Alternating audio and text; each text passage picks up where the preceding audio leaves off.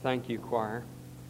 In this first chapter to the Colossians, Paul has had a great deal already to say about the Lord Jesus Christ, and it is wondrous and marvelous, the things that he has said.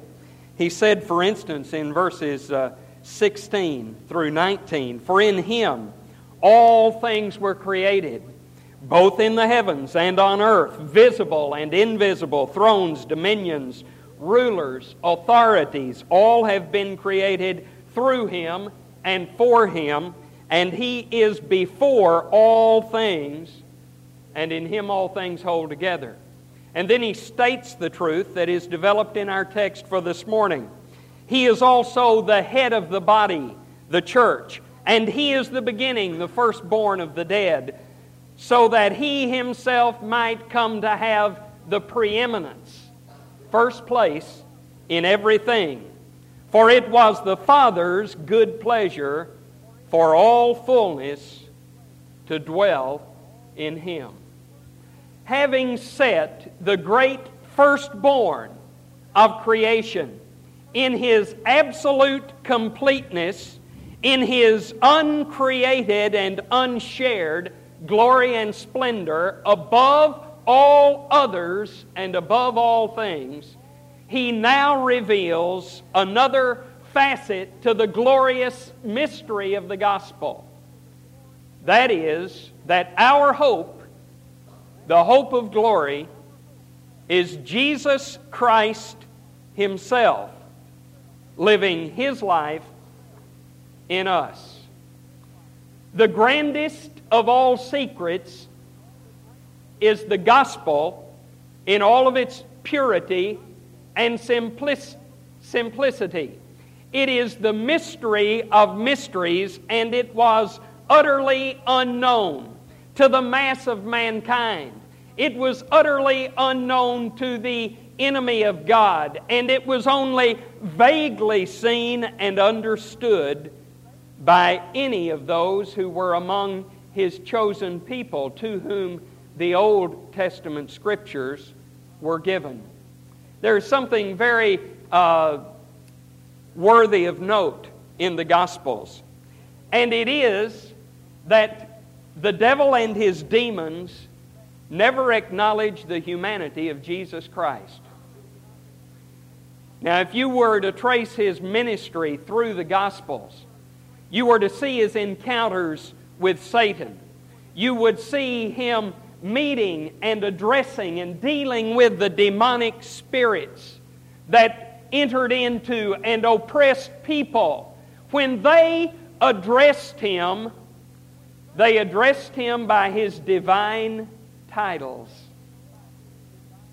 The demons called Him the Holy One of God, and others of His titles in His Godness as the second member of the Holy Trinity.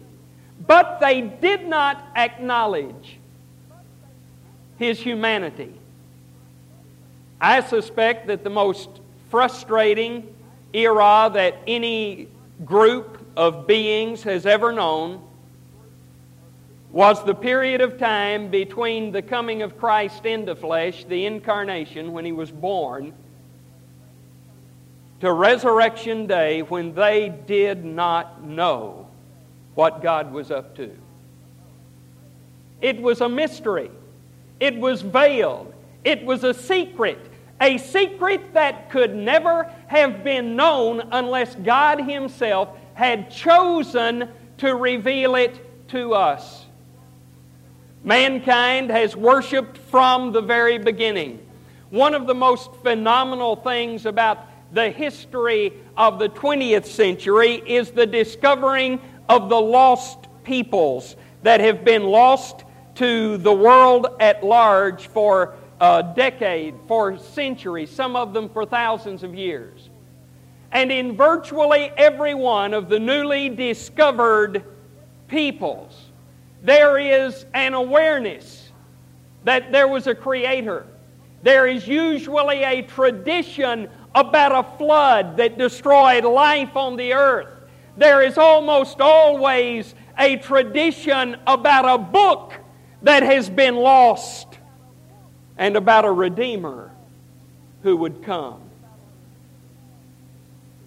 But it was hidden as to the details of it. And it would never have been revealed if God had not chosen to reveal it. In all of these thousands of years, not one people on the earth, the undiscovered peoples, nor the wisest, most highly educated and sophisticated peoples, had ever thought that the solution that God would take was the one which He did, in fact, take. It was born in the mind of God. It is of no use to an individual unless his eyes are opened by the Holy Spirit. I refer you to John 6:37 and to John 6:44, where Jesus said, "No man can come to me unless the Father draws him." The gospel is common today, and often it is undervalued. I am afraid that those of us who identify so readily and so proudly with the Lord Jesus and with the church, unwittingly, unintentionally, almost take to ourselves editorial privileges of the Scriptures. If we like something, if we understand it, we take it. If we don't like it, if we don't understand it, we reject it. But that's not part of the deal. The deal is He's Lord and we're not. It is His Word. There is nothing in Scripture that indicates that you or that I will ever understand everything that's there. Much less than that, is there a suggestion that if I don't understand it, I must reject it. Rather, it is all His Word. It is guaranteed that as any of us get serious about our relationship to God and our knowledge of the Holy Scriptures, we will routinely and regularly run into things that we do not understand. But that's okay. Moses told us a long time ago, and he told the people of Israel, that the hidden things belong to the Lord. It is the things revealed, he went on to say, that belong to us and to our children. If you allow yourself to be consumed with the things that you do not understand, and with your doubts and with your uncertainties about the faith, about the Scriptures, about Christian living, whatever it is, you will be miserable. But if you will just focus on the things that are plain and clear, and trust the unseen, the unknown, and the ununderstandable into the hands of a loving and sovereign God who sent His Son to die in your place, your life will be wonderful. Paul says that Christ Himself personally is our hope. Nothing else, no one else. And in the passage before us, Colossians 1, 24 to 29, I want you to look with me at the text. The message will simply develop from these verses. First of all, in verse 24, here is what I have characterized by calling it the glory of hope.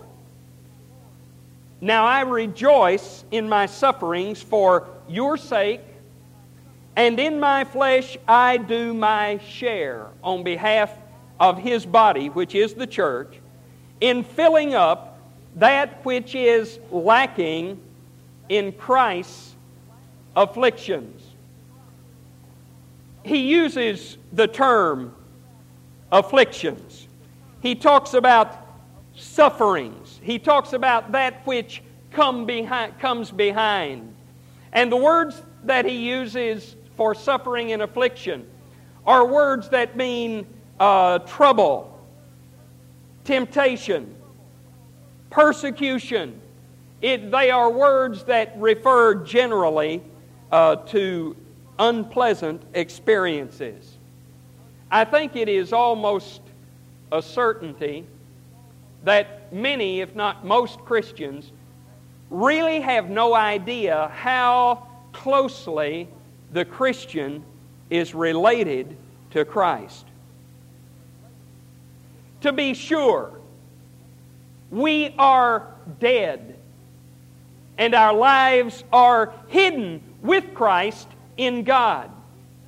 But Paul talks like this, that for Paul to suffer is for Christ to suffer, because He is in us. Service for the Lord always involves distress and pain, because that is the nature of the service. That is part of the cost.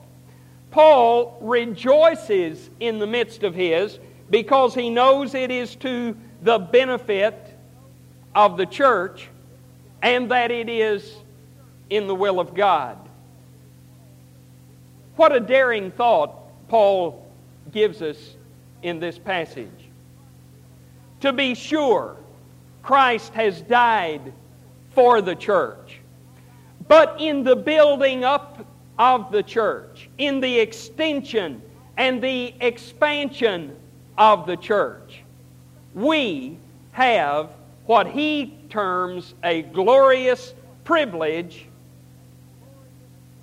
of suffering as Christ suffered, of being treated as He was treated. As the church expands, it must be kept strong. It must be kept pure. It must be kept from error. And as it is, we share in His sufferings. To suffer in the service of Christ is not a penalty. It is a privilege and an honor.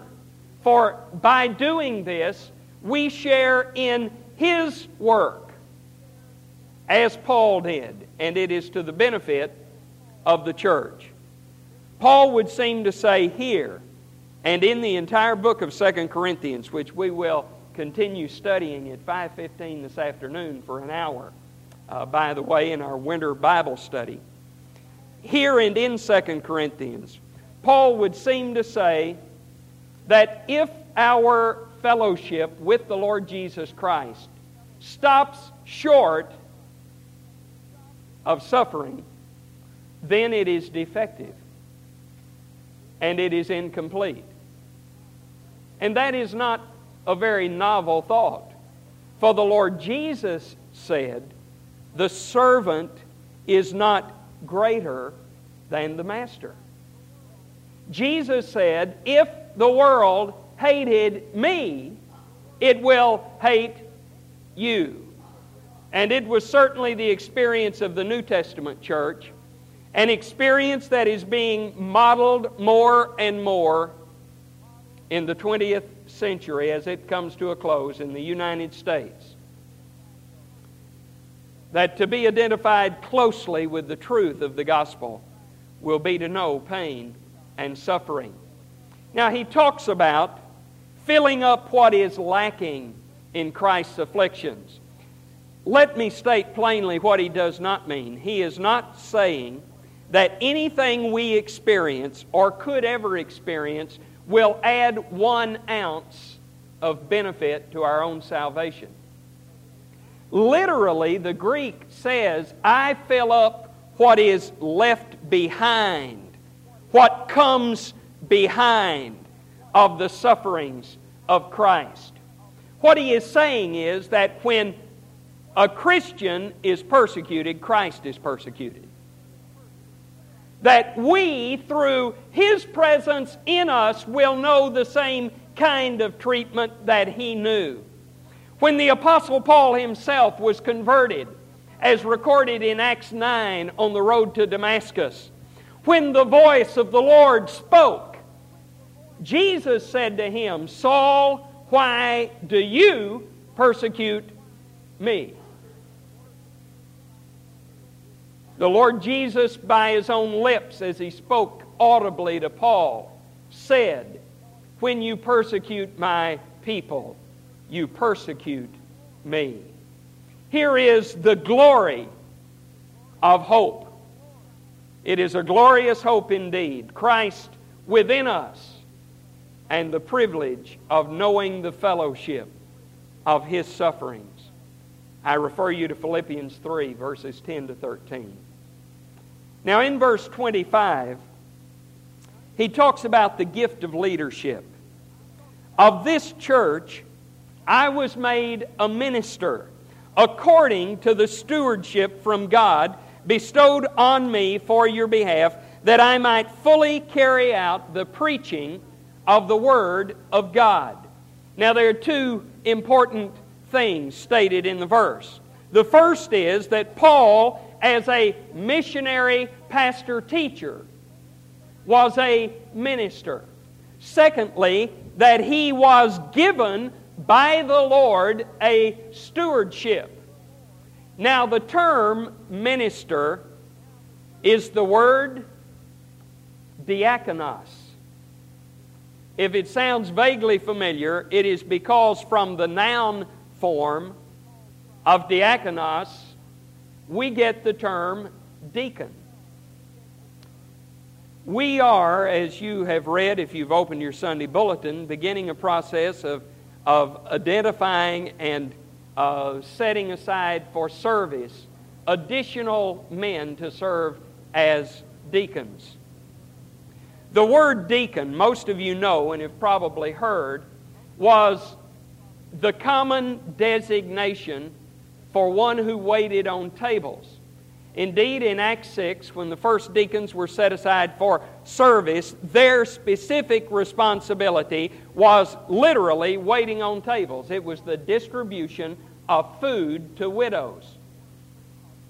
But that's not what the word means. The word diakonos, and it is applied to the act of ministry throughout the New Testament, whoever is engaged in it.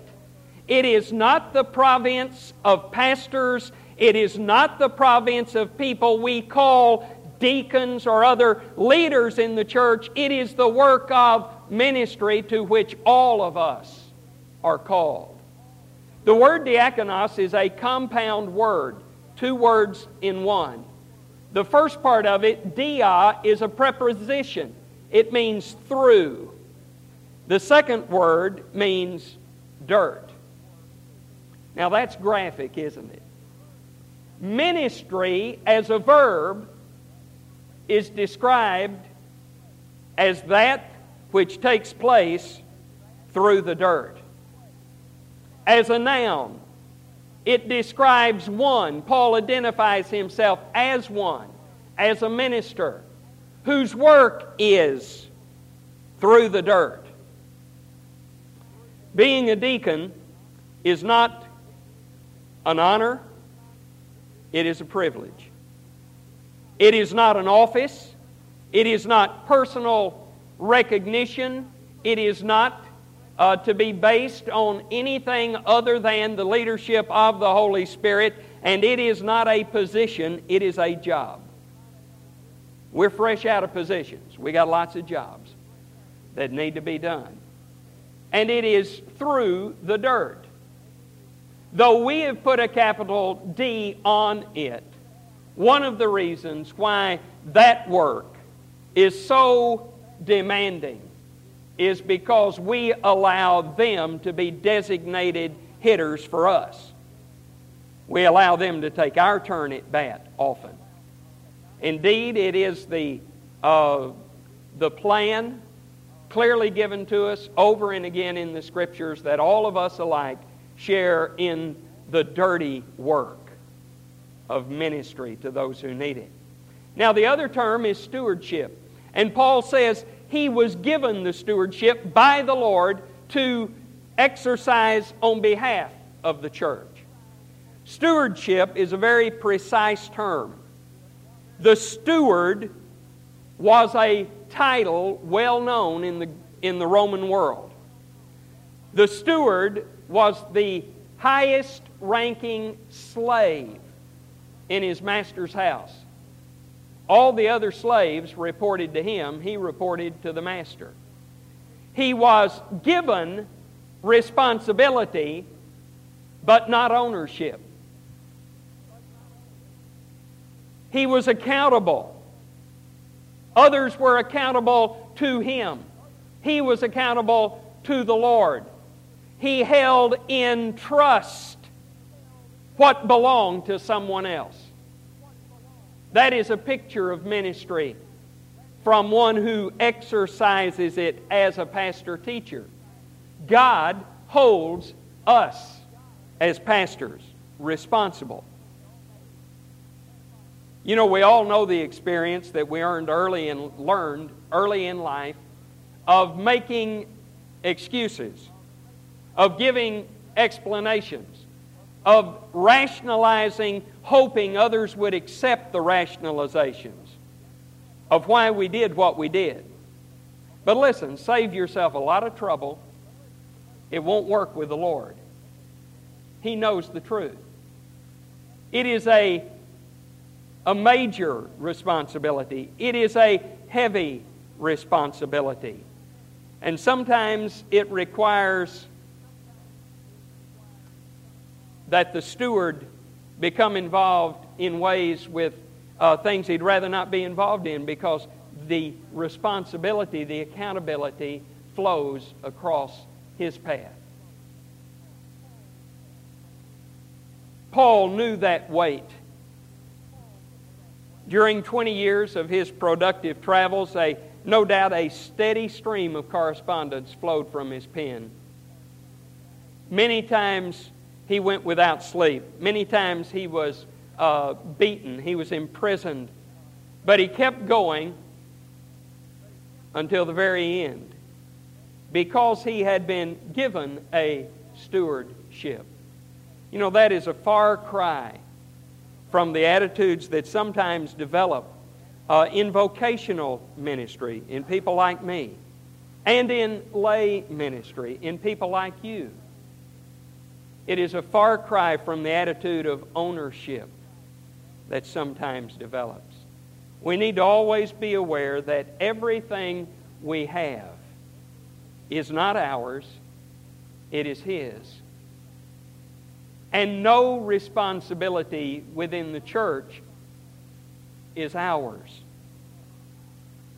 It is a trust that we hold for Him. The task is administration. Steward literally means manager of the house. And he identifies a major feature of that stewardship as fully preaching the Word of God. Everything else is secondary to the preaching of the Word of God. In everything that we do, in our Sunday school, in our outreach, in our fellowship, in our worship, in everything that we do, the Lord places at the center of it all the mystery as it has been revealed in His Word. Then notice in verses 26 and 27, here is the great hope. That is, the mystery which has been hidden from ages and generations, but has now been manifested or made known to His saints, to whom God willed to make known what is the riches of the glory of this mystery among the Gentiles, which is Christ in you, the hope of glory. This mystery could be known only by revelation. God chose to reveal it. The essence of the task given Paul by God is to bring to men the knowledge of the mystery that has now been revealed in the gospel. It is the essence of the ministry. Paul used the word ministry widely in a number of his letters, and he always combined it with a word that meant something like letting the cat out of the bag. And I believe that he is contrasting it with the so-called mystery religions that were prominent in Greece and Asia, during this time, which said the mystery could be revealed only to a few, and then only under special circumstances. But Paul said God has gloriously opened the mystery, and that by the proclamation of the gospel, the light of the revealed mystery would come to those who were in darkness. Hope is joyous anticipation, and it is ours. Glory will be ours when we dwell with Christ in eternity. Unregenerate man, unenlightened, undrawn, unilluminated man cannot understand the gospel. Do not ever believe that you can, by reason and persuasion and the force of logic, and by the way, nothing is more logical than the gospel. You don't have to worry about that. But do not believe that because it is logical, you will ever be able to persuade anybody into the kingdom. People can very easily at times be persuaded of the truth without coming to the Lord. And that is a terrible thing, because it gives a false sense of security. No one can come to the Father until the Holy Spirit has opened the heart so that the gospel can be understood, accepted, and responded to. That is the gospel. You know, that's why when you witness, you don't need to be afraid if you don't have your presentation letter perfect. The power of the gospel is not in your presentation, it is in the content of the gospel. You don't need to defend it, you don't need to polish it, you don't need to dress it up, you don't need to find a better way to say it. You just need to put it out there. Jesus described the work of scattering the gospel, of taking it to the world, as a sower in the plowed field going out to scatter the seed so that the seed might grow and ultimately the harvest might come. Scatter the seed wherever you go. The mystery began to be unfolded when Christ came. It was unfolded more when He was crucified. It was made a little clearer when He was resurrected and when He ascended, but there are multiple levels of glorious meaning that we shall never see until we reign with Him in glory. But notice that the essence of the ministry is Christ Himself. It is His glory, His riches. He is the mystery. It was the omnipotent omniscience of God Himself who had to suggest to us that the infinite God could become a human infant. That the Ancient of Days could become a child. That the Prince of Peace would become a man of sorrows. The gospel cannot be preached without Christ. Just as there is no day without a sun, there is no river without water, there is no body without a head. Christ is the life, the soul, the substance, and the essence of the mystery. Christ on board guarantees the safety of the ship. Christ in your heart, Christ in your home, Christ in you, Christ accepted by faith, Christ possessed, experienced, reigning in your heart, filling you with His presence. When iron is shaped into useful things, the mass of iron must be put in the fire until the fire fills the iron, and when the iron is full of fire, the iron can be shaped. Christ in you is fire in you. It allows Him to form you into His image. It is power in you. None of us has or ever will, this side of glory, have all of Christ in all of His fullness. but all can come to Him and be filled with a sense of His presence. Notice in verses 28 and 29, here is the great motive. And we proclaim Him, admonishing every man, teaching every man with all wisdom, that we may present every man complete in Christ.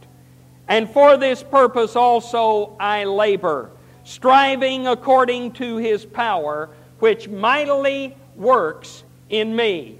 The great motive is that Christians might grow in knowledge, in maturity, in their relationship with the Lord. The gospel may seem simple, but it is more profound than anything else in the world. All should learn. Paul focuses attention on Christ. As we learn from Him, we learn of Him, we learn about Him. Paul saw the danger that the church at Colossae and likewise other churches might be affected by false doctrine as error was taught. And though no one is without the need of correction and growth, what Paul wants to accomplish is to close the gap between what we are and what we should be. The Christian life is not a quest for the Holy Grail. It is not a seeking after something unattainable. It is a moving in the right direction. I like the way someone has described the will of God as saying the journey is the destination. No one, until we go to be with the Lord, will be completely like Him. He does not expect that. You must never let the enemy weigh you down with guilt because you are not everything that you could be. But you must ever be conscious that you must move in the right direction. Paul describes Christian growth and Christian maturity, as did the Lord Jesus, as the growth in the animal kingdom. First the seed, then the sprout, then the stalk, then the leaf, then the bloom, then the fruit. A growing from the seed to the fullness of the plant. And so it is not that you polish every detail and become flawless. It is rather that you move in the right direction that is most significant. Paul's aim is intensely practical. It is to grow Christians.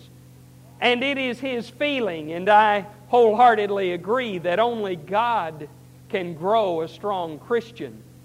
But that as we hear His voice through His Word, as we interact with His people, drawing strength and encouragement, giving strength and encouragement from others, to others. It is as we do that, that He produces in us the likeness of the Lord Jesus Christ. He uses a word that indicates hard physical labor when he talks about striving according to His power, which works in me. It is wearisome labor in many ways, but the power comes from Him.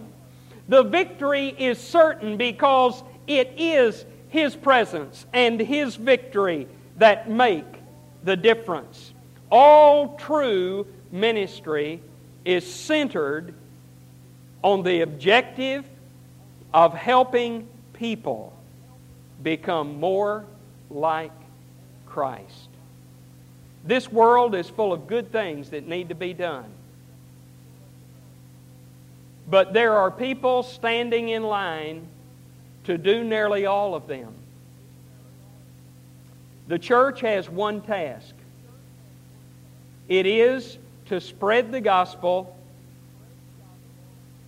to bring people into the family, and to help them become what God wants them to be. Anything that does not contribute to that objective needs to be left to someone else. Now, that objective can be met and addressed in many, many ways. But we need to remember and always move in the direction that the main thing is the main thing. It is the gospel as revealed in the Word of God. And Paul says that Christ in you is the only hope, not only the glorious hope. Anything short of Jesus Christ as Lord and Savior will leave you without salvation. That's why often activity is unsatisfying. It must be Christ Himself that we celebrate, not His blessings. Nothing but the Lord Jesus in His presence will still your heart, will meet your needs, will provide the deepest longings, will provide for them to be met. How do we experience that? We begin by humility. You know, the Lord Jesus and Paul like to talk about dirt. Diakonos means through the dirt. Humility is a compound word, and the meaning of humility as a concept applied to what you think about yourself is to consider one's self dirt. All of the goodness, all of the beauty, anything that is noteworthy, anything that is useful, anything that is good is the product of His presence in us. It is tragic when Christians begin to believe the things other people say about them. We need always remember that apart from the undeserved, unsought, sovereign grace of the Lord Jesus Christ, every one of us would be damned for eternity to hell. In the fall, mankind lost all of his goodness. There is no divine light in the unregenerate. There is only darkness. All of the light, all of the beauty, all of the glory is His. We are to be humble. We are to be clean. We are to be aware of our emptiness. The Lord Jesus said, those who understand the emptiness will be filled. And we are always to rejoice. He will not dwell where He is not Lord. Desire Him, seek Him, and you will be filled. When you have the Lord Jesus Christ within you, you have heaven within you. He is our hope. He is the glory. I leave the last word this morning to Charles Spurgeon, who said, "Let men see who it is that lives in you. Let Jesus speak through your mouth, weep through your eyes, and smile through your face. Let Him work with your hands and walk with your feet. Let Him be tender through your heart. Let Him seek sinners through you. Let Him comfort saints through you, until the day breaks and all the shadows flee forever." May we pray. Heavenly Father, how grateful I am for the fact that You have condescended to love us, to provide a way that we could come into Your arms and into Your heart to dwell with You forever. Father, we are not worthy, and we understand that. How I pray that the truth of the gospel